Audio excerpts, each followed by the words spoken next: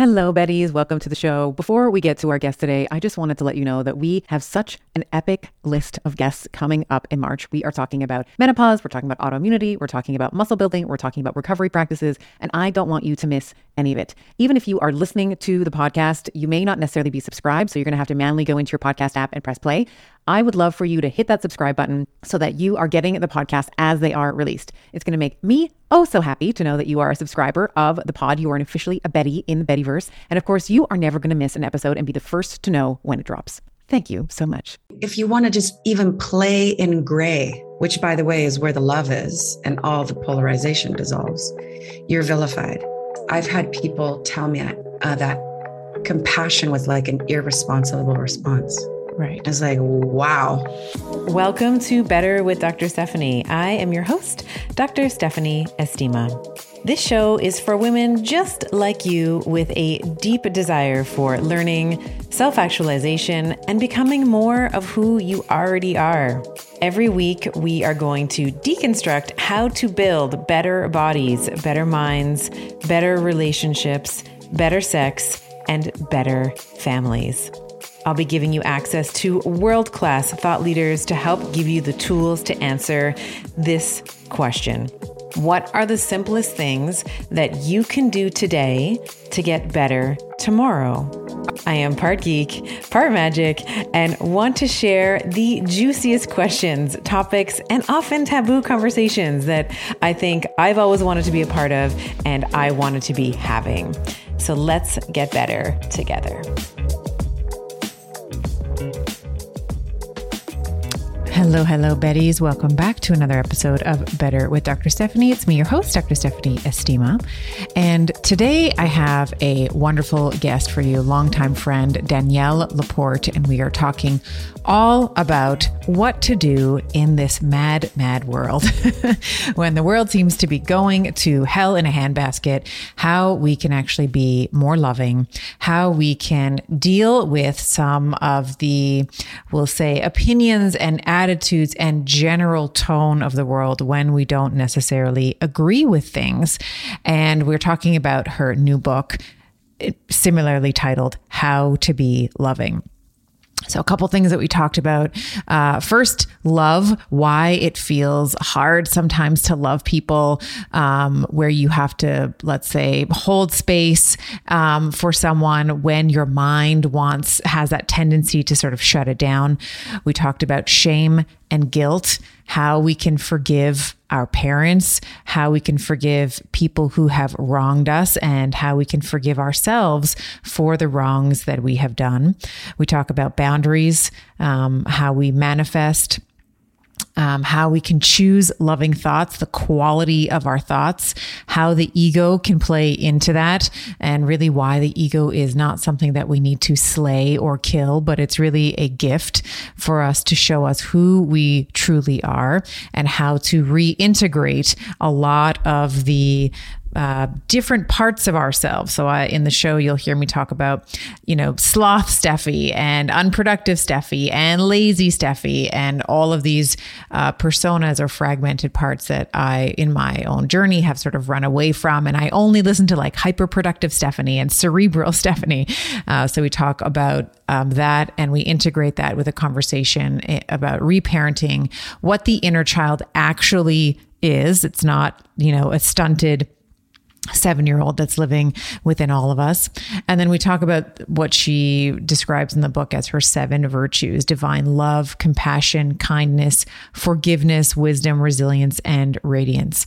I think this is going to be a fabulous conversation for anybody who wants to learn how to forgive, how to be more loving and centered, because how we treat others is often a reflection of how we feel about ourselves. All the Karens and all the, I don't know what the male equivalent of that is, Joshes. I'm sorry for all of you who know a Josh. I don't know. I don't even know if that's the word, but all the Karens, all of the, the inner sort of rage machine within us, how we can deal with that and be more loving. So without further delay, please enjoy this wonderful conversation with my dear friend, Danielle Laporte.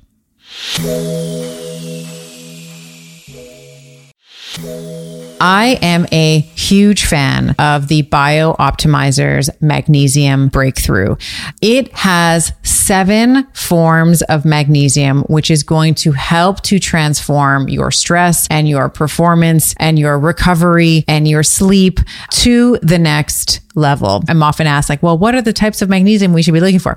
So there's magnesium chelate and citrate and bisglycinate and malate, sucrosomial, taurate, and orotate. They have various effects on the body. Bisglycinate, probably the most bioavailable and most absorbable. Malate, it's found naturally in fruits, helps with migraines, chronic pain, has been shown to help improve depression. Magnesium citrate helps with arterial stiffness, it helps with maintaining a healthy weight. Magnesium chelate's important for muscle building, recovery, and health. The list goes on and on. You're basically getting them all in one supplement. Each supplement itself is 500 milligrams of magnesium, which I feel is such a great dosage as a great baseline for most women.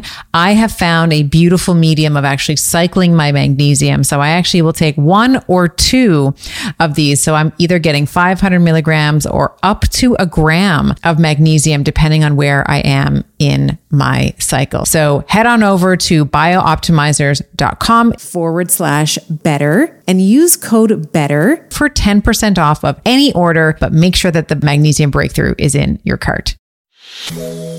Don't be fooled by the frigid temperatures. Keeping hydrated in the wintertime is super important.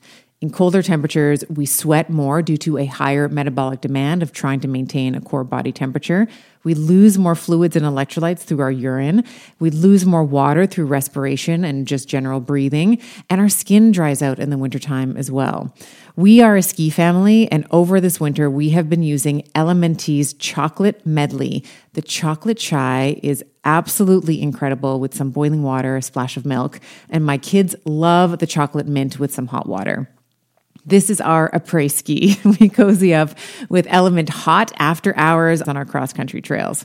Now, for a limited time, you too can get the Elementi chocolate medley and enjoy them hot, as I have been doing, with this exclusive insider bundle for you. When you buy 3 boxes of any flavor, it doesn't have to be the chocolate, it can be any of the flavors that they offer, you are going to get the 4th box free. If you head over to drinkelement.com/Dr. Estima, you'll see that exclusive offer at the bottom of the page. That's drinklmnt.com/DRESTIMA. And tell me which of the chocolate melody you love the best. My friend, Danielle Laporte, welcome back to the show. So hello, Dr. Steph. No formalities with you, Stephanie, please. It is so good to see you. I had the pleasure of spending some time with you just a couple weeks ago, actually, when you were in Toronto for Changemaker. And I've been watching your video. It's so good. Like your talk was so good. We're going to talk about love today. We're going to talk about your new book, How to Be Loving, and why this is so desperately needed right now. Before we get lost in that conversation, I do want to pick up. We were having a conversation at Changemaker in Toronto, and I want to share an observation with you, and I want to know if this has been the same for you. So I think that when you're in the right relationship, whether it's with a partner or you've been able to fall in love more deeply with yourself, that your face changes. Asking the important questions here today. And I'll say it because when I first started dating Giovanni, people were saying, I haven't seen in a while, let's say, oh, you look so great. And you had made a comment about Gio in Toronto. And you said, you know what, he's been doing some healing. And the words that you said, and I quote, were on a soul level. And, you had no context, let's say, but he really has been. Like, there's been such an up-leveling with him. And so I've noticed this when, I first started dating Gio, where people were making comments. I've had like intense therapy sessions where I've sort of broken my heart open. Like I've unwrapped all the thorns that I've, magically put around my heart to protect it. And people would make, like, I had a friend, one of my very good friends, we've been friends for years, didn't recognize me when we were in the same, like we had entered an event together, and I went to like say hi to him, and he sort of looked at me like, hi. I don't know. Yeah. Have you noticed that? I know that I know you and your man have been together, like 18-ish or so months now, but have people made the same comment to you? Have you made that same observation? I haven't really left the house since I met him, so I don't know.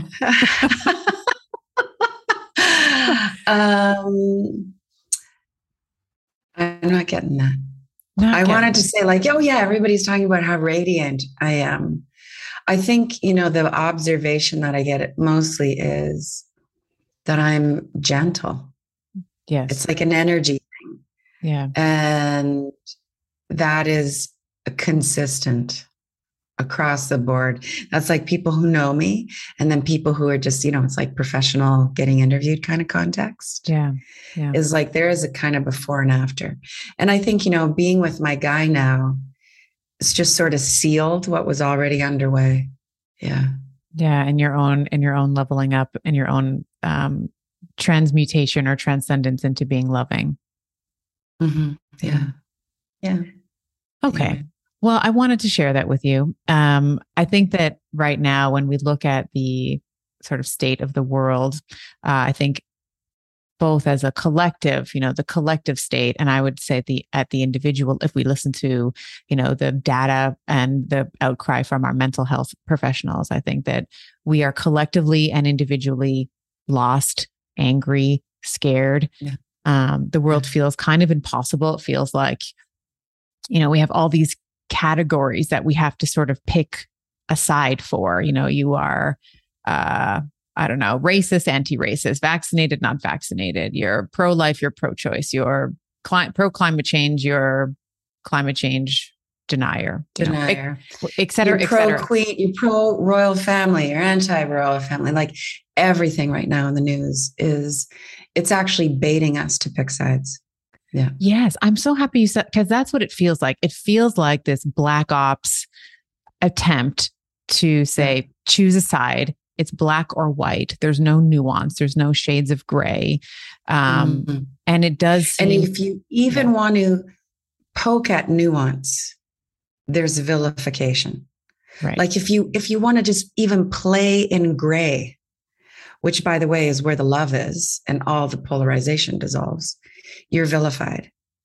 I've actually had people, this doesn't happen a lot, but in the last, couple seasons, I've had people tell me that compassion was like an irresponsible response.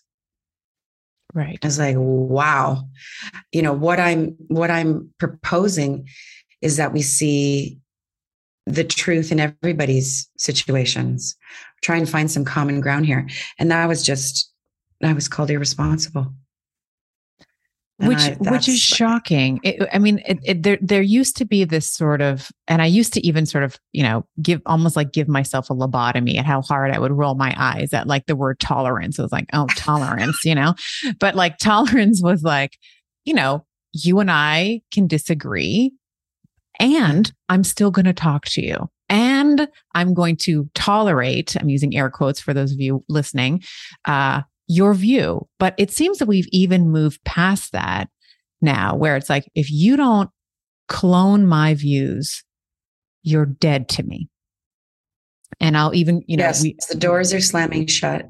Yeah. But there's also this part of this dynamic that's going on is that one view, one perspective, it's getting amalgamated with all these other perspectives. So if someone assumes, and everything's an assumption, if someone assumes you believe X, then they're also assuming you believe Y and Z as well. Right. Like it's getting very, very bound and tight.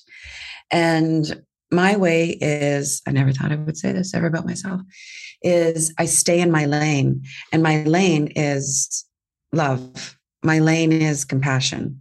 My lane, I kind of in a cheeky way, I've been saying like, everybody right now needs to pick a side, but you pick the side that includes everybody. Right. Like my side is about inclusiveness. Mm-hmm. Because if you are on the side of exclusion, it's painful. It's so painful. People don't know the pain that they're in. Like on a The cellular anger is level, that's masking. painful. Like it's painful on a cellular level and a soul level. Like it's like there's so much pain with exclusion. Yes. And what you're saying, I mean, now we could, get into your territory, like painful on a cellular level. I think when you withhold love, when you are not forgiving, it creates energy blocks. I'm sure this could be science backed. I mean, we could measure this with like an electromagnometer. All this is all the heart math stuff of the frequency that comes off of the heart center, off of the brain, et cetera. When you are having what anybody would call toxic thoughts, exclusionary thoughts, let's say, you're withholding love, you create energy blockages, which is just, the simplest way to put that is you create a lot of stress in your nervous system, in your physical container. And that is going to cause problems. And so just like to put a fine point on this, the withholding of love creates energy blockages, which will affect your physical and mental health, period. Yeah. Love is medicine. Yeah. I love that. And I think that I would love for there to be more, when I see people that are like, you don't agree with me, so now you're dead to me. Like I remember, at least in Canada, and in Toronto anyway, it made news when there was a newspaper here. It's called the Toronto Star. It's kind of a, left-leaning, let's say, newspaper. Yeah. Had the front page of it was like, let the unvaccinated people all die. Let them, they don't deserve ICU beds. And, whether or not you chose to take the vaccine, completely your choice. Unfortunately, that we know that there are some people who are coerced to taking it, et cetera, et cetera. But when we see that, let them die, like you're dead to me, or I must cut off all, like I'm going to unfollow and block and all of these kinds of things. It makes me think, and you talk a lot about this in the book, like if you're so willing to, it's easier to do that, let's say, to another person. If you're able to do that with such ease, then what are you doing to yourself? What are the places, the fragments that you've created that you've locked in the dungeon that you absolutely hate and haven't been able to look at, and maybe are acting it out in a different way? Instead of looking inward, you're looking for someone else or some external, let's say, way to rectify some of those feelings that may be, percolating up from the subconscious. Mm-hmm. Yeah. You're not looking at your own stuff. But I think, for someone that's making such hateful, divisive choices like that, and by the way, I was aware of those headlines. I thought that was incredibly irresponsible of the Toronto Star to do. I mean, that's hate speech, and they're putting it on the front cover. And it wasn't to say, this is the hate speech that is circulating. It wasn't to shine a light on all the things that are painful and wrong about that. It was really it's bleeding, so let's lead with this. That was really irresponsible journalism.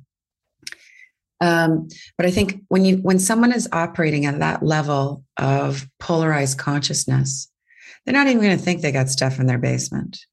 I mean, the way to kind of just soften that paradigm is like, this is damaging for you. Dear person who wants to let fellow humans in the middle of a pandemic die because of their choices, things, because they're doing things they're not comfortable with. Do you really want to carry that degree of hate around? Right. Because it's going to affect you. There has to be somehow there's got to be a little bit of healthy fear and, conscience stirred up there. And then slowly, gradually, that level of consciousness will get down to like, okay, carrying around hate is not good. It's not good for my nervous system. I'm not sleeping. It's not good for my skin. It's, this hate, this anger is coming up in all kinds of relationships. You can't have that. You can't channel that kind of vitriol for one particular person and think that type of consciousness or lack of consciousness is not going to come out when you're talking to your kids, or it's not going to come out in your intimacy or in how you lead. Like, it is an energy that you are carrying with you. that you were just pointing in one particular direction that day, but it's in you. There's a little monster in you. Everybody got their monsters. I think when you operate at that degree, you've got to see how it impacts you. And then maybe it'll open up to a more interconnected way of seeing things. Yeah. Yeah. I mean, I used to get very upset.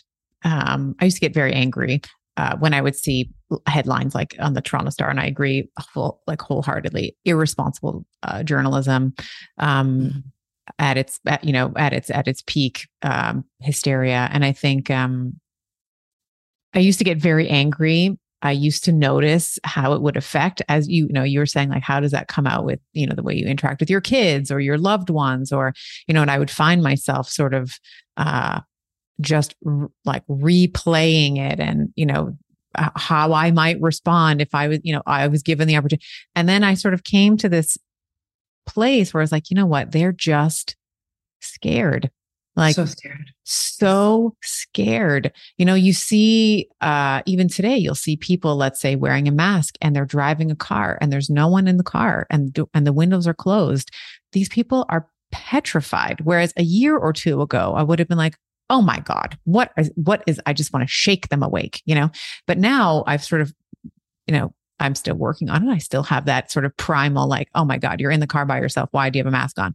But also, how scared are you? You must be, this whole pandemic, let's say, must have activated this core wound of not feeling safe in some way. Yeah. We're hearing a lot about people who are, suicidal, anxieties off the charts. Yeah. And it's getting attributed to the last couple of years.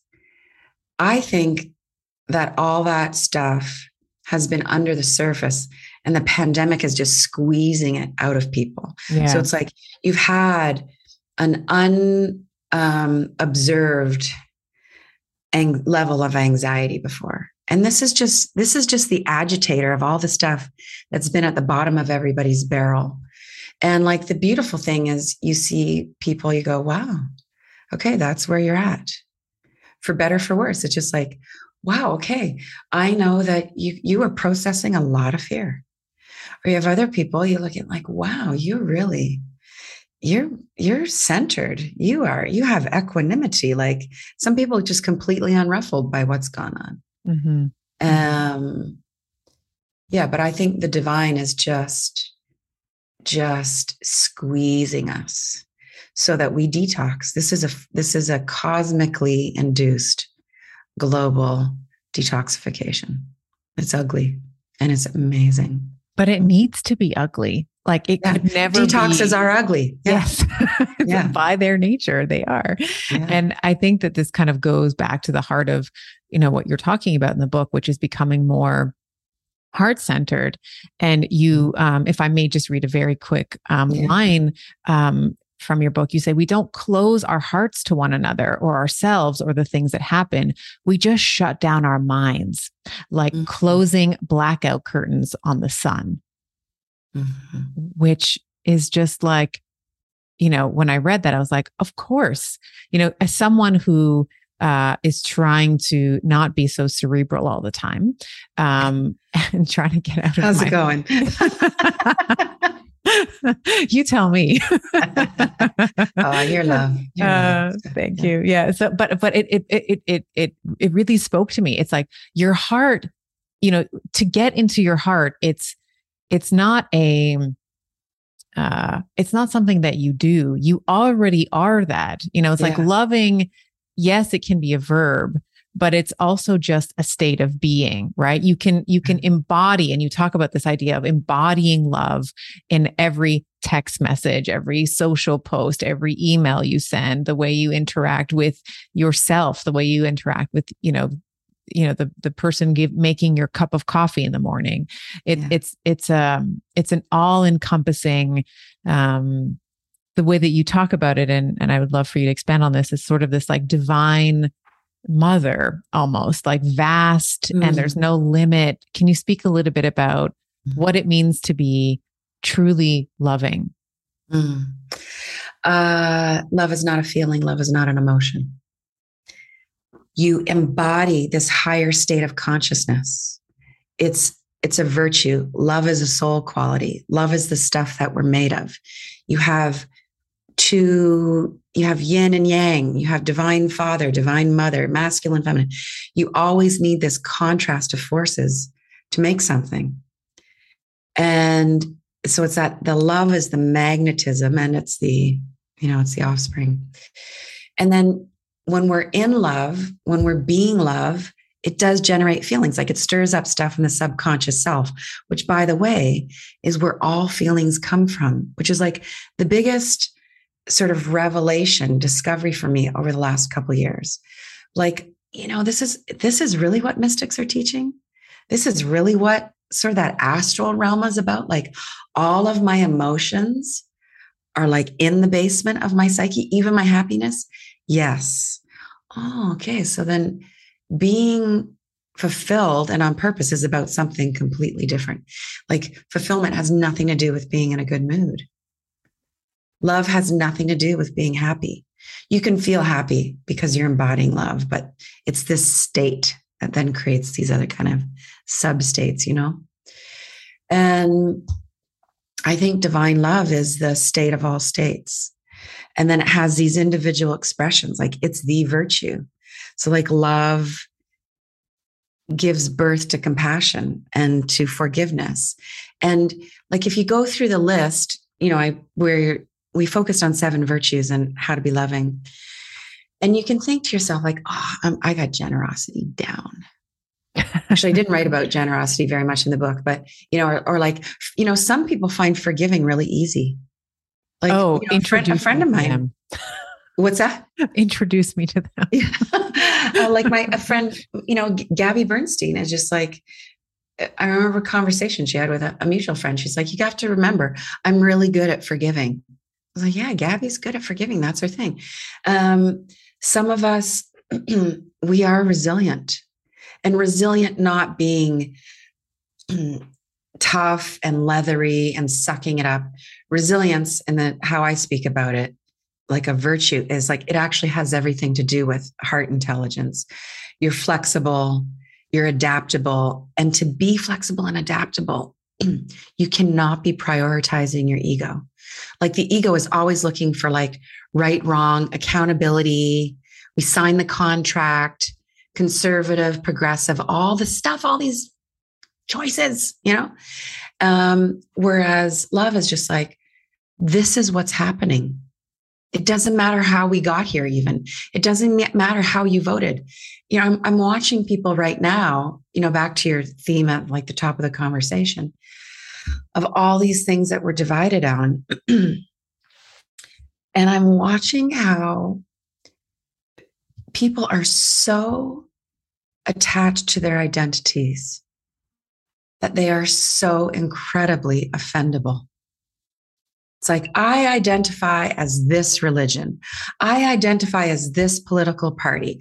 I identify on and on.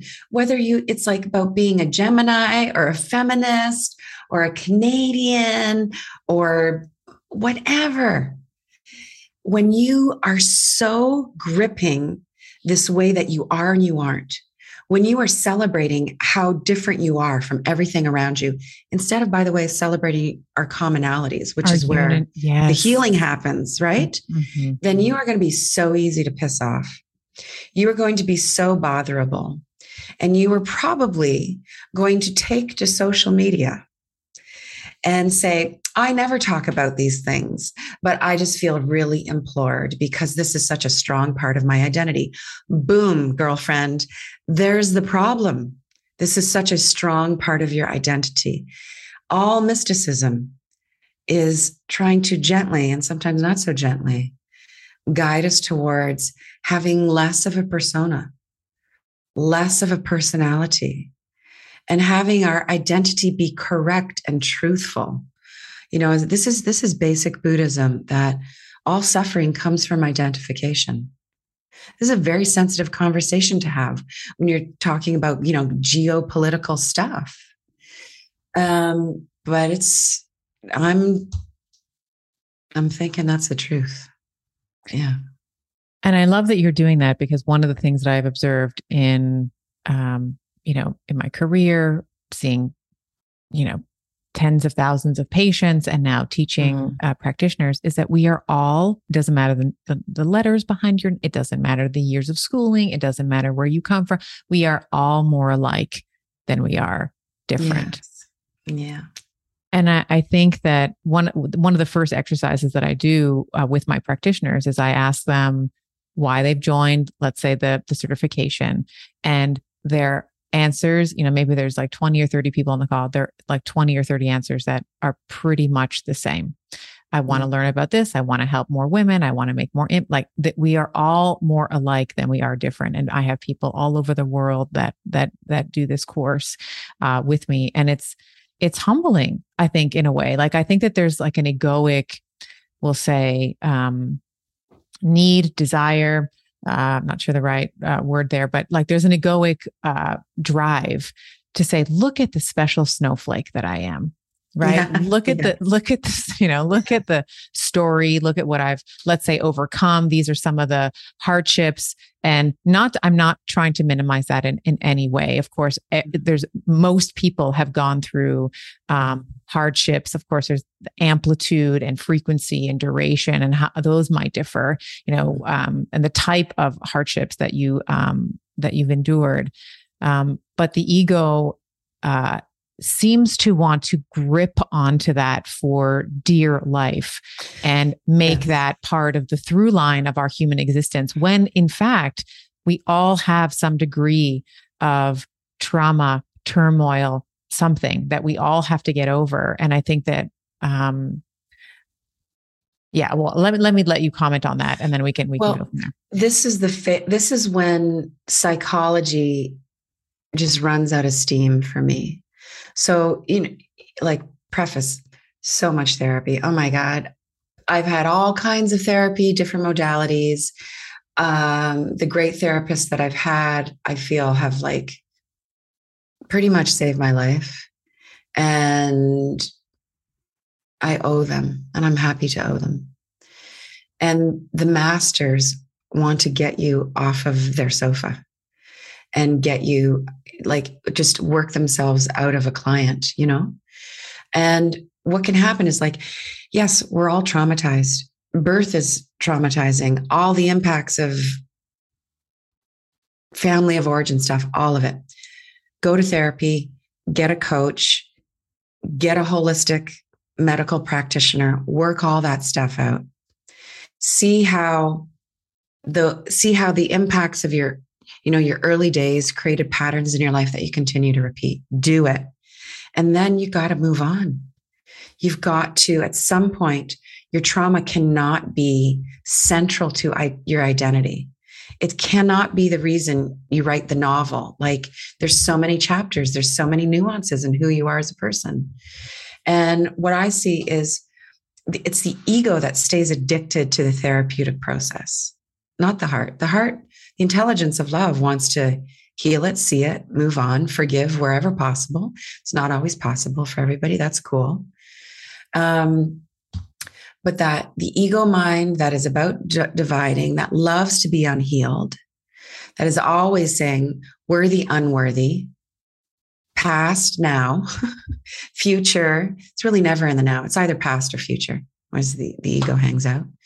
It just wants to book more therapy sessions and go to more personal development. More personal development. Wants to buy more self-help books. Just get How to Be Loving and then be done with it. Yeah. Yeah. I am incredibly bullish on sauna as a therapy for recovery, heart health, and overall aging well. I personally decided on an infrared sauna from Sunlighten because of the range of far wavelengths and near infrared wavelengths that it offers. Saunas help with detoxification and rejuvenation to rid your body of toxins. It helps with heart health by improving circulation, reducing blood pressure, and helping keep the arteries supple. It helps with muscle recovery by easing the tension and soreness to recover faster. And of course, stress reduction. With the warmth and the relaxation of sitting in a sauna, it's crucial for hormonal balance and achieving achieving a state of well-being necessary for a strong physique and a strong mind. If you visit sunlighten.com/better and use code BETTER to get a discount. That is Sunlighten, sunlighten.com/BETTER and use code BETTER at checkout. And I think that in some ways the ego can be a gift in a way, because once when we realize, so what I think that we do is like, oh, I'm not like her, or I'm not like that, or this is my story. When we stop compartmentalizing and realize that, the ego is not, it's not really, I think we think of the ego as this like villain, right? It's like not really us. It's like, I reacted like that because of my ego, but it's not separate from us. Again, it's part of us. And when we can say, okay, like Thelma and Louise, like we're in it, like you and me ego, like we're in it, just like, that's it. We're here in this together. I think this is the springboard maybe of moving towards holism or becoming more whole.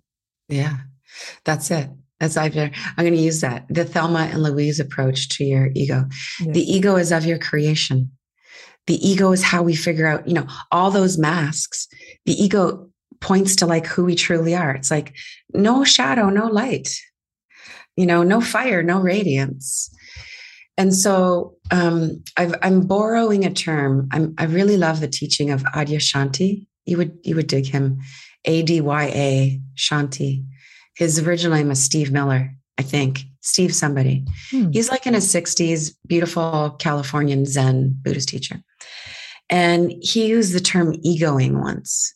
It's like ego is more of a verb. It's how you do things. I was like, yes, that's it. So now, like the before me used to be like, I was in my ego. I was arrogant. I need to get that girl under control. And, you hear this in our self-help space a lot, the mean girl, how, you got to deal with your mean girl. Yeah, you got to deal with your mean girl with love. And so now instead of saying, oh, I was a little manipulative there and I got to do something about that. And I'm not that evolved and I'm not that spiritual. I just say, you know what? I was egoing. I just temporarily forgot that I am actually love. I just forgot. And I move on. And by calling the ego a way of being, a behavior, there's nothing to battle. There isn't this interpersonality disorder to try and dominate or domineer. It's just like, oh, it's a way I can be sometimes. And I'm also taking responsibility for my shadow. My shadow is a part of me. I can be shadowy. I can be so unconscious. And then it also gives me space for when I'm like, wow, I was so loving.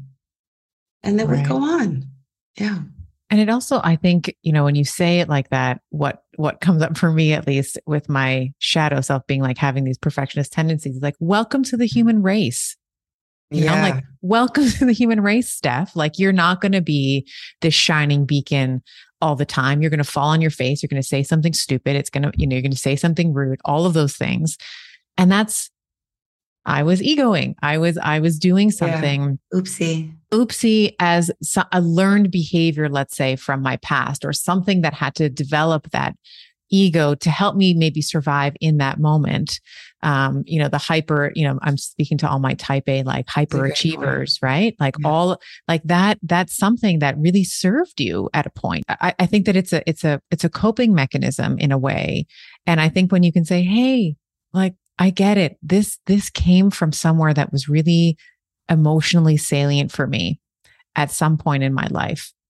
Mm-hmm.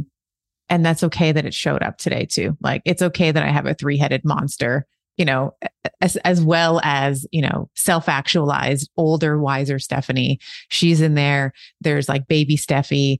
And then there's like the 3-headed monster who learned how to, get what she wants because she's afraid of being told that she's not enough or that she's going to be abandoned, let's say.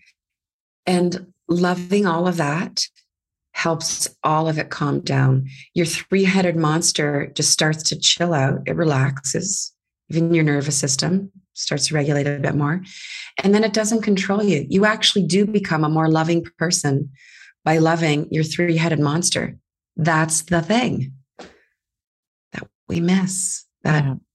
Really it's not in the motivational culture. Yeah. You talk in the book about healing our inner child is the most powerful medicine. Like there's nothing else that is as important as that. Can you maybe speak to maybe your own experience if you feel comfortable doing so, and observations maybe with coaches and people that you've worked with in terms of what it looks like to forge a relationship with that person? Because sometimes, and I'll just be very frank here, speaking about my own. I'd expect nothing less. Yeah. it can seem like a lot. Like my inner child, sometimes she seems like a lot. And I know that I've been told I'm a lot, I'm bossy, I'm talkative, I'm blah, blah, blah. So sometimes her needs and her demands, like they just seem like a lot. And it's so easy, in that parable that I read of the book where you're like, it's just like easy for the mind to just like put on the blackout blinds and like, not pay attention. It's so much easier to just be like, gosh, like not now. Like I don't have time now to deal with this. Self-love is so inconvenient. So inconvenient. Well, in the reams of therapy that I mentioned having, so many people brought up inner child. This was like, this is like a couple decades ago. And I was just like, are you kidding? That is so lightweight. I was just like really even like kind of grossed out by the concept, And then he's like, I'm a baller. I get stuff done. And I can do whatever I want. And I'm a mother. And what I realized, it took a lot of expertise to kind of get me to this point, is that one, there's a lot of misunderstanding in the self-help space about what the inner child is. At least in my perspective, I think there are different opinions, and some of them are right and some of them are wrong. Like, my perspective is that the inner child is not you in this lifetime when you were 8 years old, 10 or 12, whatever the age is. That's like real Stephanie, and whatever happened really happened. Go to therapy, heal, work it out for sure, for sure. The inner child is a symbol. It's a brilliant term that has you just, as soon as all of us hear the term child, there's a kind of gentle, tender consideration, Yeah. And it symbolizes your unconscious self, the unhealed part of yourself. Like I just did a gig this week in Vancouver, and it was such just a precise question. It was just like, how do I love myself? I hate myself and I'm an overachiever. And I know it's coming from self-hatred. And I was like, boom, that's actually everybody's question. Right. And it's just like, you know what you need to do? Just treat yourself like you're a 5-year-old. Really. And those of us who are parents, those of us who love children, whether we've lived with them or not, to care for a child, you feed them good food 3 times a day. On time. You make sure they get enough sleep. When they cry, you have infinite patience. They could come to you every day, the same thing. And you say, what do you need? Oh, you need a hug. I have 10, 100, 1,000 hugs for you. You know what? You probably just need some rest. Come on, let's hang out with fun people. Let's laugh. Let's play. If we all treated ourselves like that, we would be living in peaceful places. The world would look so different. But we don't. And we override our deepest sensitivity. This is really it. So it's like, you and I, we speak on stage.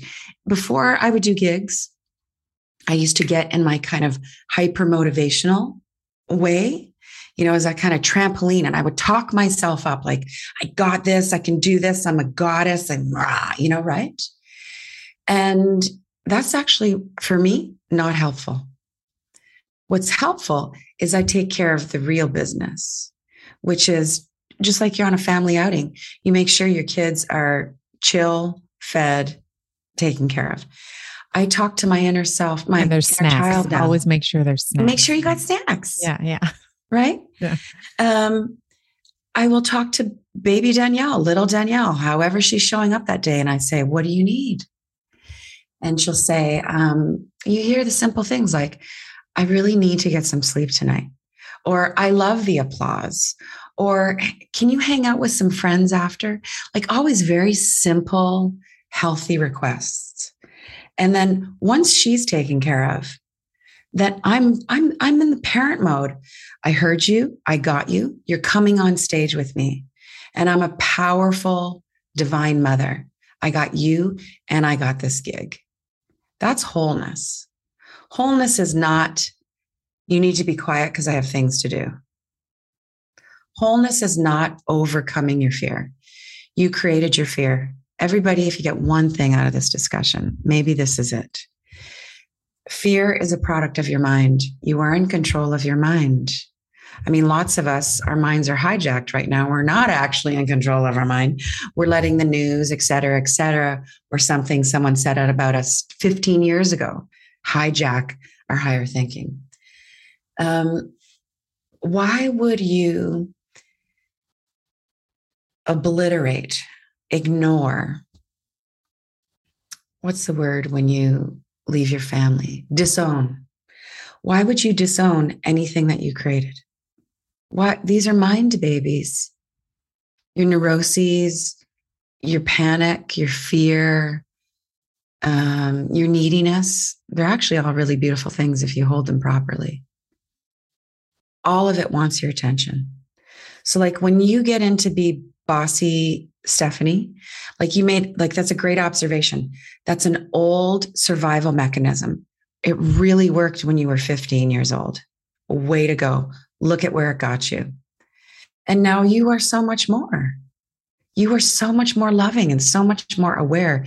You don't need to vibe at that level, but you still got to love bossy Stephanie. And when bossy Stephanie comes up, or arrogant Danielle, or needy Jane, or whoever, you know, rebellious yeah. Joe, mm-hmm. It's just our unhealed self saying, hi, I don't feel safe. And so what do? You be the spiritual grown-up and you say, in a friendly, warm tone, talk to me. It tells you what it's feeling. And you go, okay, I heard you. Guess what? I got you. And you go. Because the motivational culture, this shit we've been fed about overcoming our fear, that we get a lot. It's like you have to murder, you have to slay the dragon. It's like you have to get over your fear. Like you have to jump out of the plane. You have to do these things that are burn the boats. Like you have to, it has to be adrenaline pumping chaos, and you have to do it anyway.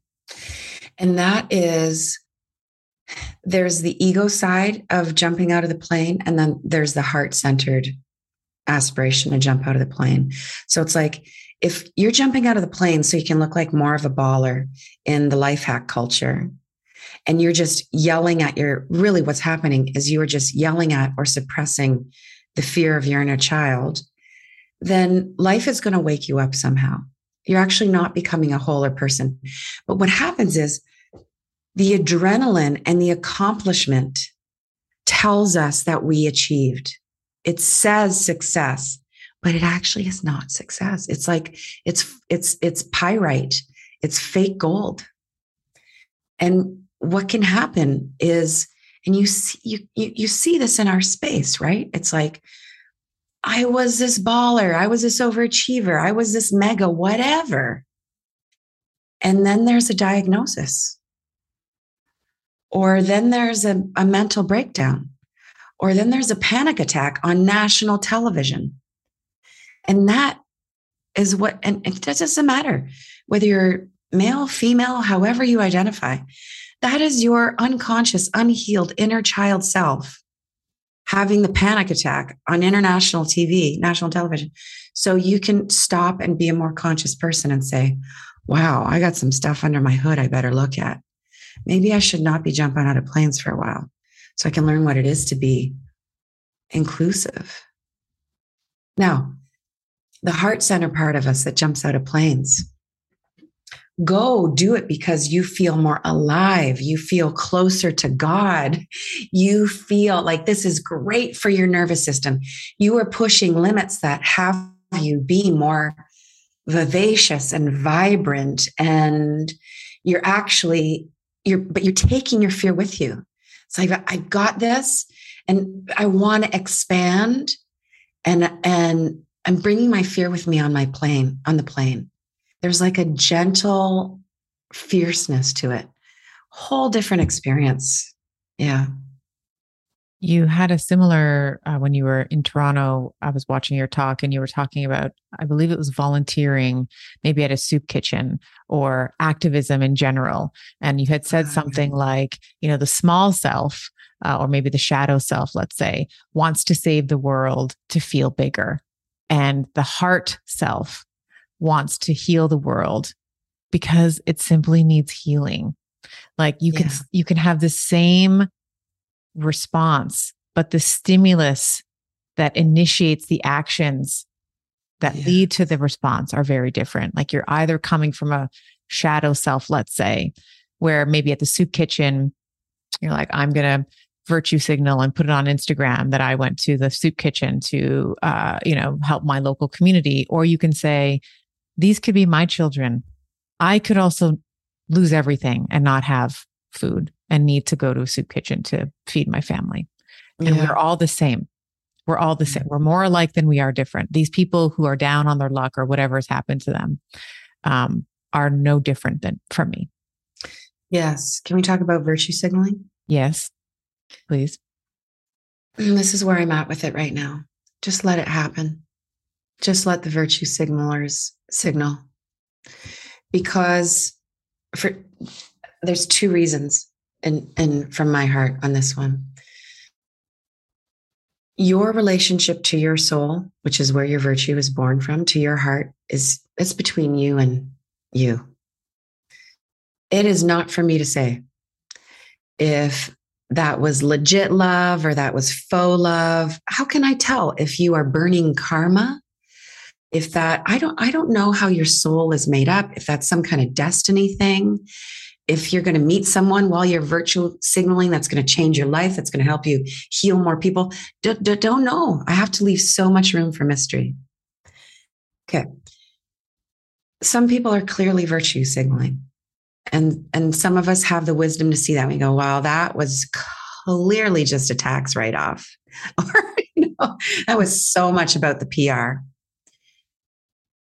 Virtue, love, levels of consciousness, it begins as concepts. We need to let people play with virtue. Let it be knowledge first. Let it just be information. Let it be a PR stunt.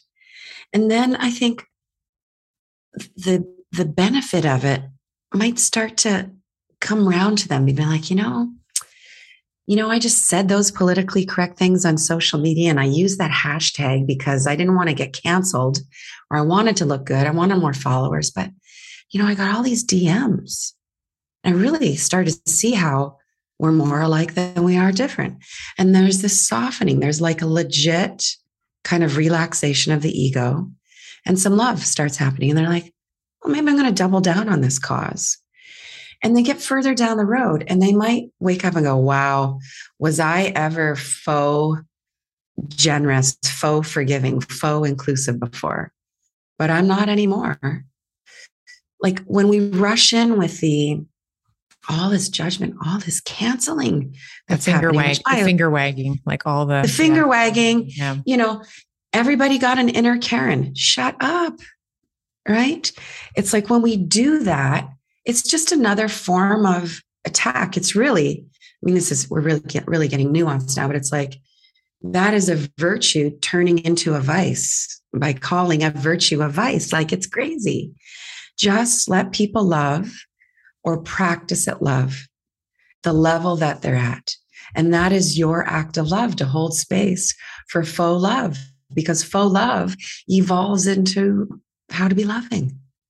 And we've all done that. We've all kind of, everyone's heard like fake it till you make it. We've all kind of done that where it didn't feel like it still felt cerebral, let's say, didn't feel somatic yet, still felt like it was kind of a concept, a mechanism, a pathway to memorize versus something that you felt was cellular, like you felt it was, integrated into the mitochondria or wherever, Yeah. I love talking to you. Your language, your phrases are so biology. I'm just like, right. Stimulus. Yes, right. All these stuff, med words. I love it. I apologize for my training.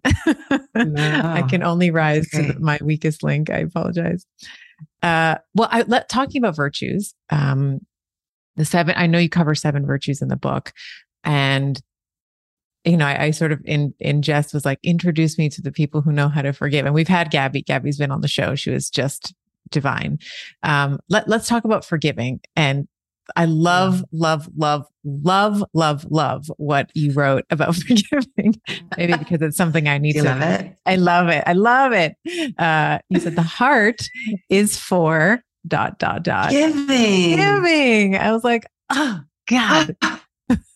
That's it, right? Like it's such a little new age kind of, I try and steer away from the new age play on words like, atonement, at-one-ment, which is what atonement really means. But anyway, I think it's our natural state.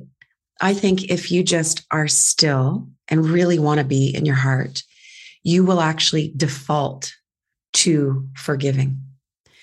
It's just the mind comes in and it talks you out of it. Like I've had this experience before. Like I got in this car accident.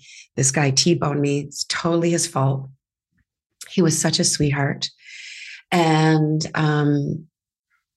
if you're responsible for an accident and the documentation says that, your insurance is going to go up a lot for a long time. He didn't want that to happen. And I just like, I'm good. I walked up, my car was totaled, but God was with me. I walked away from that. And I told everybody, like, I'm good. Like, I'm just gonna, he just wants to give me some cash and some caramels. He brought me some candy. And I take total responsibility. I let myself get talked out of it. Everybody said, no, something could happen to you down the road, or, this is what insurance is for, Danielle, and you've been paying into the system. And that still does not sit well with me. I wish I could find that guy and have it stricken from his record. What doesn't sit well with you that you went through insurance, or that you didn't go through insurance? Sorry, that wasn't clear to me. That I did go through insurance. Oh, I went for formality. Right. That I let myself be a part of the system. And I just want to be like, yeah, it's okay, dude. It's all right. I'm good. It's okay. Accidents happen. That's why they're called accidents. Not everybody needs to pay for it, Right. And then there's been these, other times. Actually, I haven't talked about this. I had another time where I wanted to let someone off the hook professionally, but we had a legal contract. And I made the mistake of calling my lawyer. Say, I just, want to run this by you. What should I, what do you think? Well, a lawyer, is going to give you the legal perspective. They're always no shade to lawyer, but they're always inflammatory. Like their job is to be inflammatory. Like, if you got a hammer, everything is a nail, right? Yeah. And so in both these cases, I stepped out of my heart and I let my ego call the shots. And instead of just forgiving what this other person, the mistake they had made business-wise, I held them to the terms of the contract. It's another thing. I've had to actually work on forgiving myself for both of those things. That was my other question. So forgiving the other person. And then now that you've been reflecting, what does the process of forgiveness look like for the self? And this doesn't mean that we let's say someone has done something terrible to us, present, past, whenever. It doesn't mean that we're saying, hey, what you did was all right. Right. But it's letting go. I remember, there was a quote, and I'm going to totally ruin it right now, but it was something like, forgiveness is, or holding a grudge is maybe the opposite of holding a grudge is like taking poison and expecting the other person to die. Yes. That's such a brilliant poetic phrase. Yes, I've heard that. Yeah. Yeah. So how do you go on to forgive, let's say, the person who, air quotes, did you wrong, legally got into the car accident, and also yourself for maybe the way that you regressed in that moment? I find it easier to forgive other people than myself. Because I'm just like, oh, we're all bozos on the bus and you didn't know any better and it's okay. You know, I'm making it sound flip, but I can do the work and I can get there. So I just do the practices. Like I have to circumnavigate the mind to get back into my heart. So I do the Ho'oponopono prayer. The Ho'oponopono prayer, those 4 simple phrases. I'm sorry. Please forgive me. Thank you. I love you. Most of us are advised to offer that prayer to the person that, you know, we want to come back into harmony with. And that's beautiful. It's such a gorgeous intention to do it. But how we do it in our heart-centered leadership community is we work with people to offer that prayer to themselves.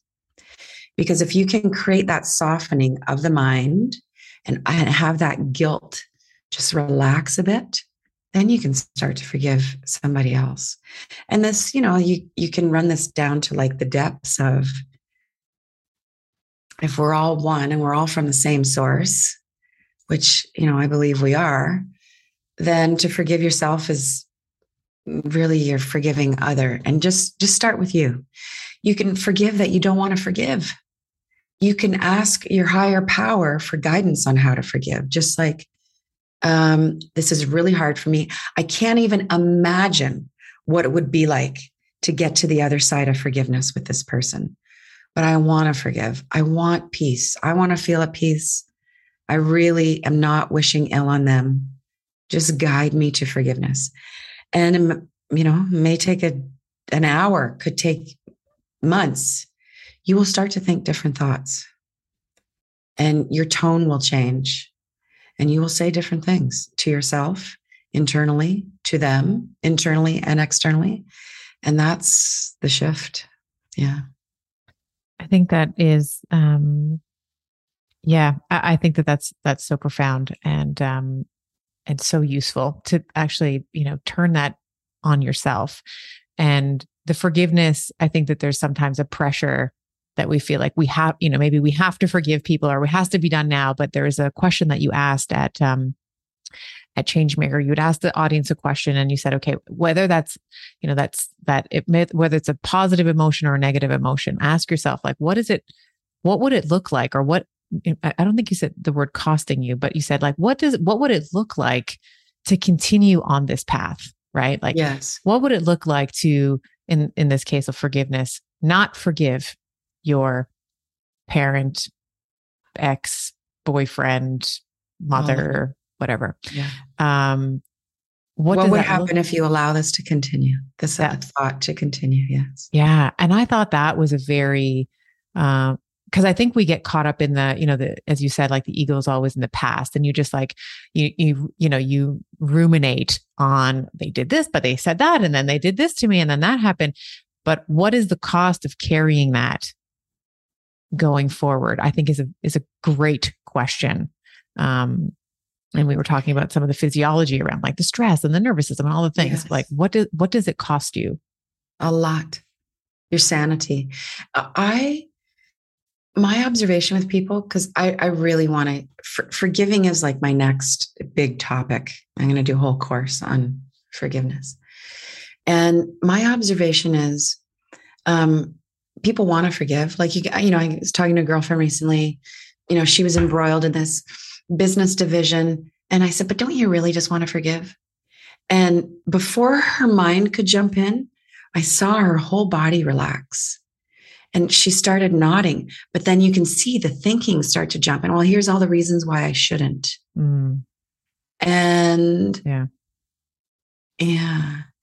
And it will require some consistent work. Like, I think we lack imagination when it comes to forgiving. Like, we really have a hard time imagining. But what I see, I've experienced this a few times myself. Whenever you talk to someone who's forgiven some really big, juicy demeanor that happened in their life, something that looked like, it was done to them, it's a high. It changes their whole life. Like they feel this kind of indomitable power. Yeah, this freedom. And I had this forgiveness conversation with a friend once where it was beautiful. Like, I'm sorry. And we're crying in the cafe. It's incredible. And we both left 10 feet off the ground.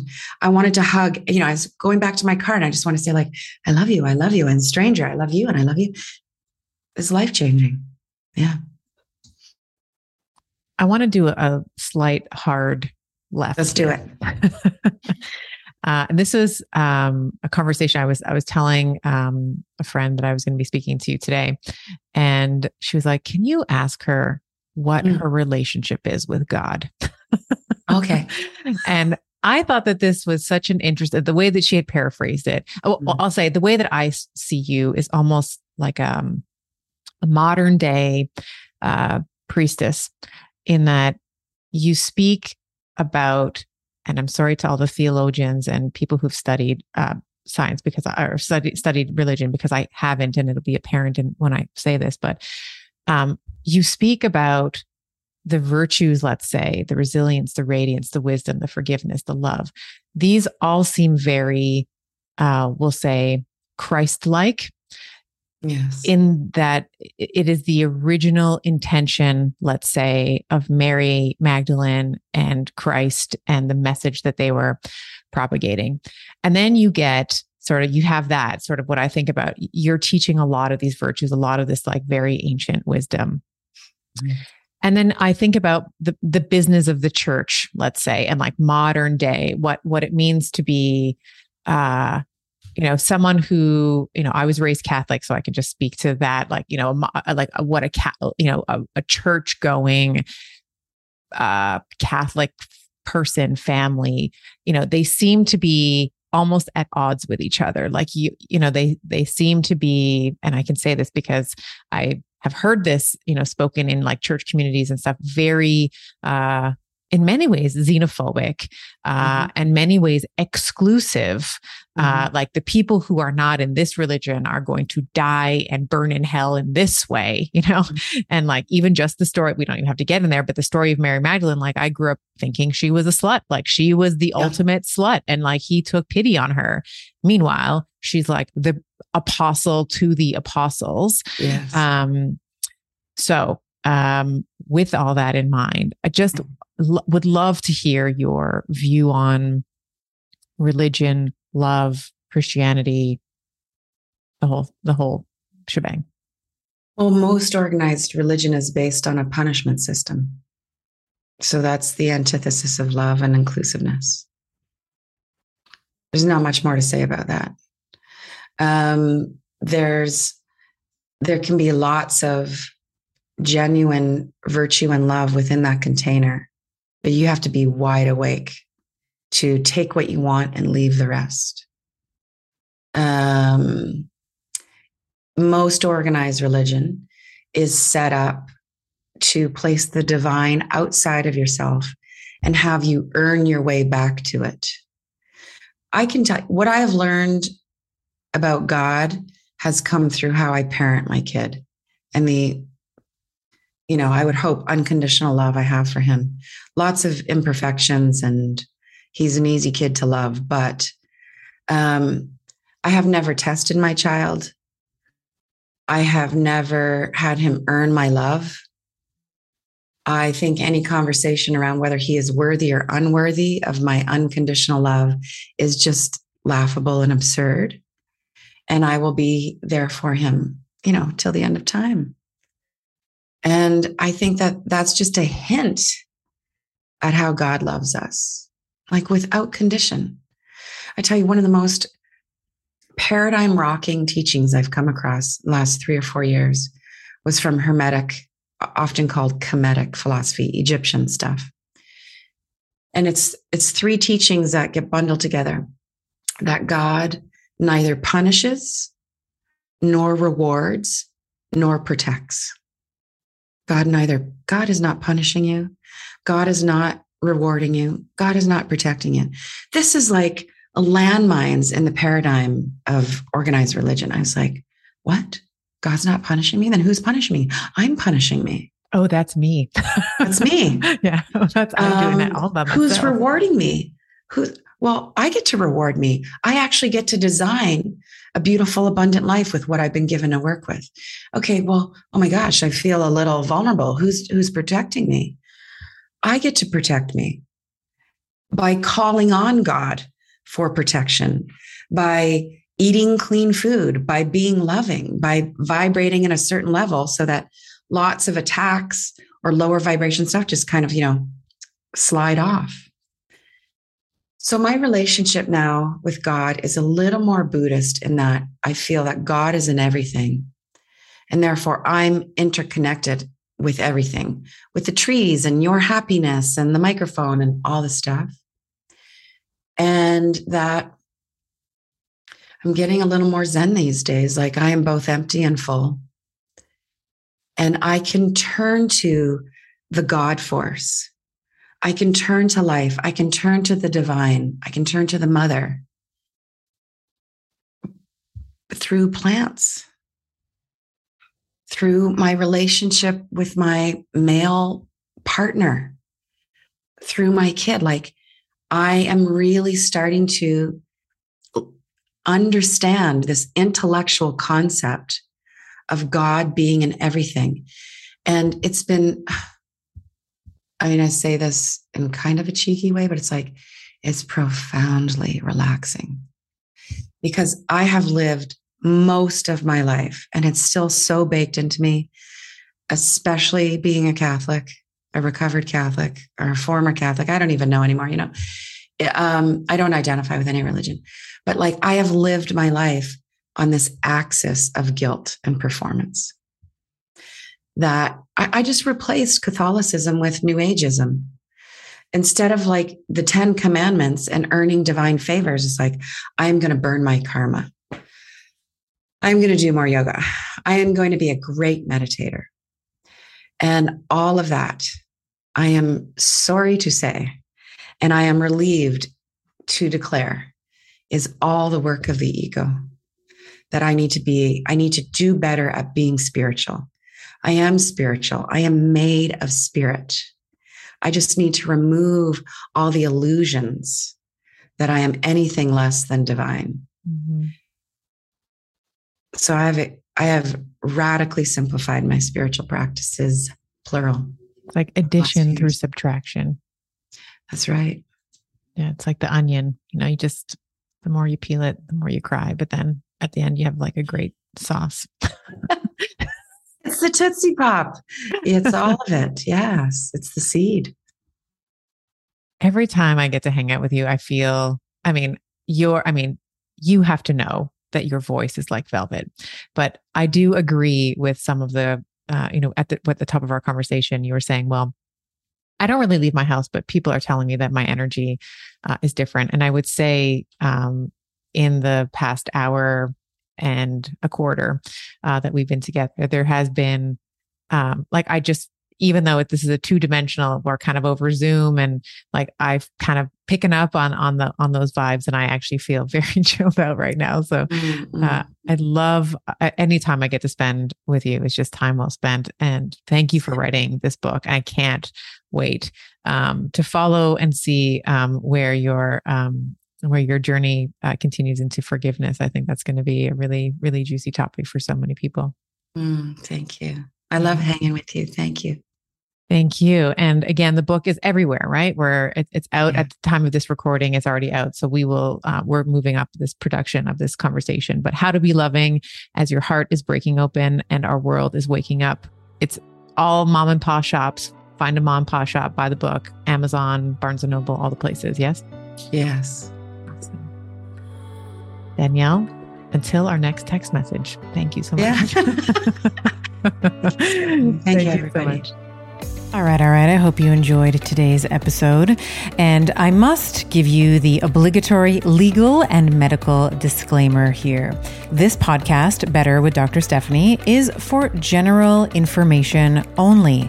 And the advice, recommendations we discuss do not replace medicine, chiropractic, or any other primary healthcare provider's advice, treatment, or care. In the consumption of this podcast, there is no doctor-patient relationship that has been formed, and the use and implementation of the information discussed are at the sole discretion of the listener. The information and opinions shared on this podcast are not intended to be a substitute for primary care, diagnosis, or treatment.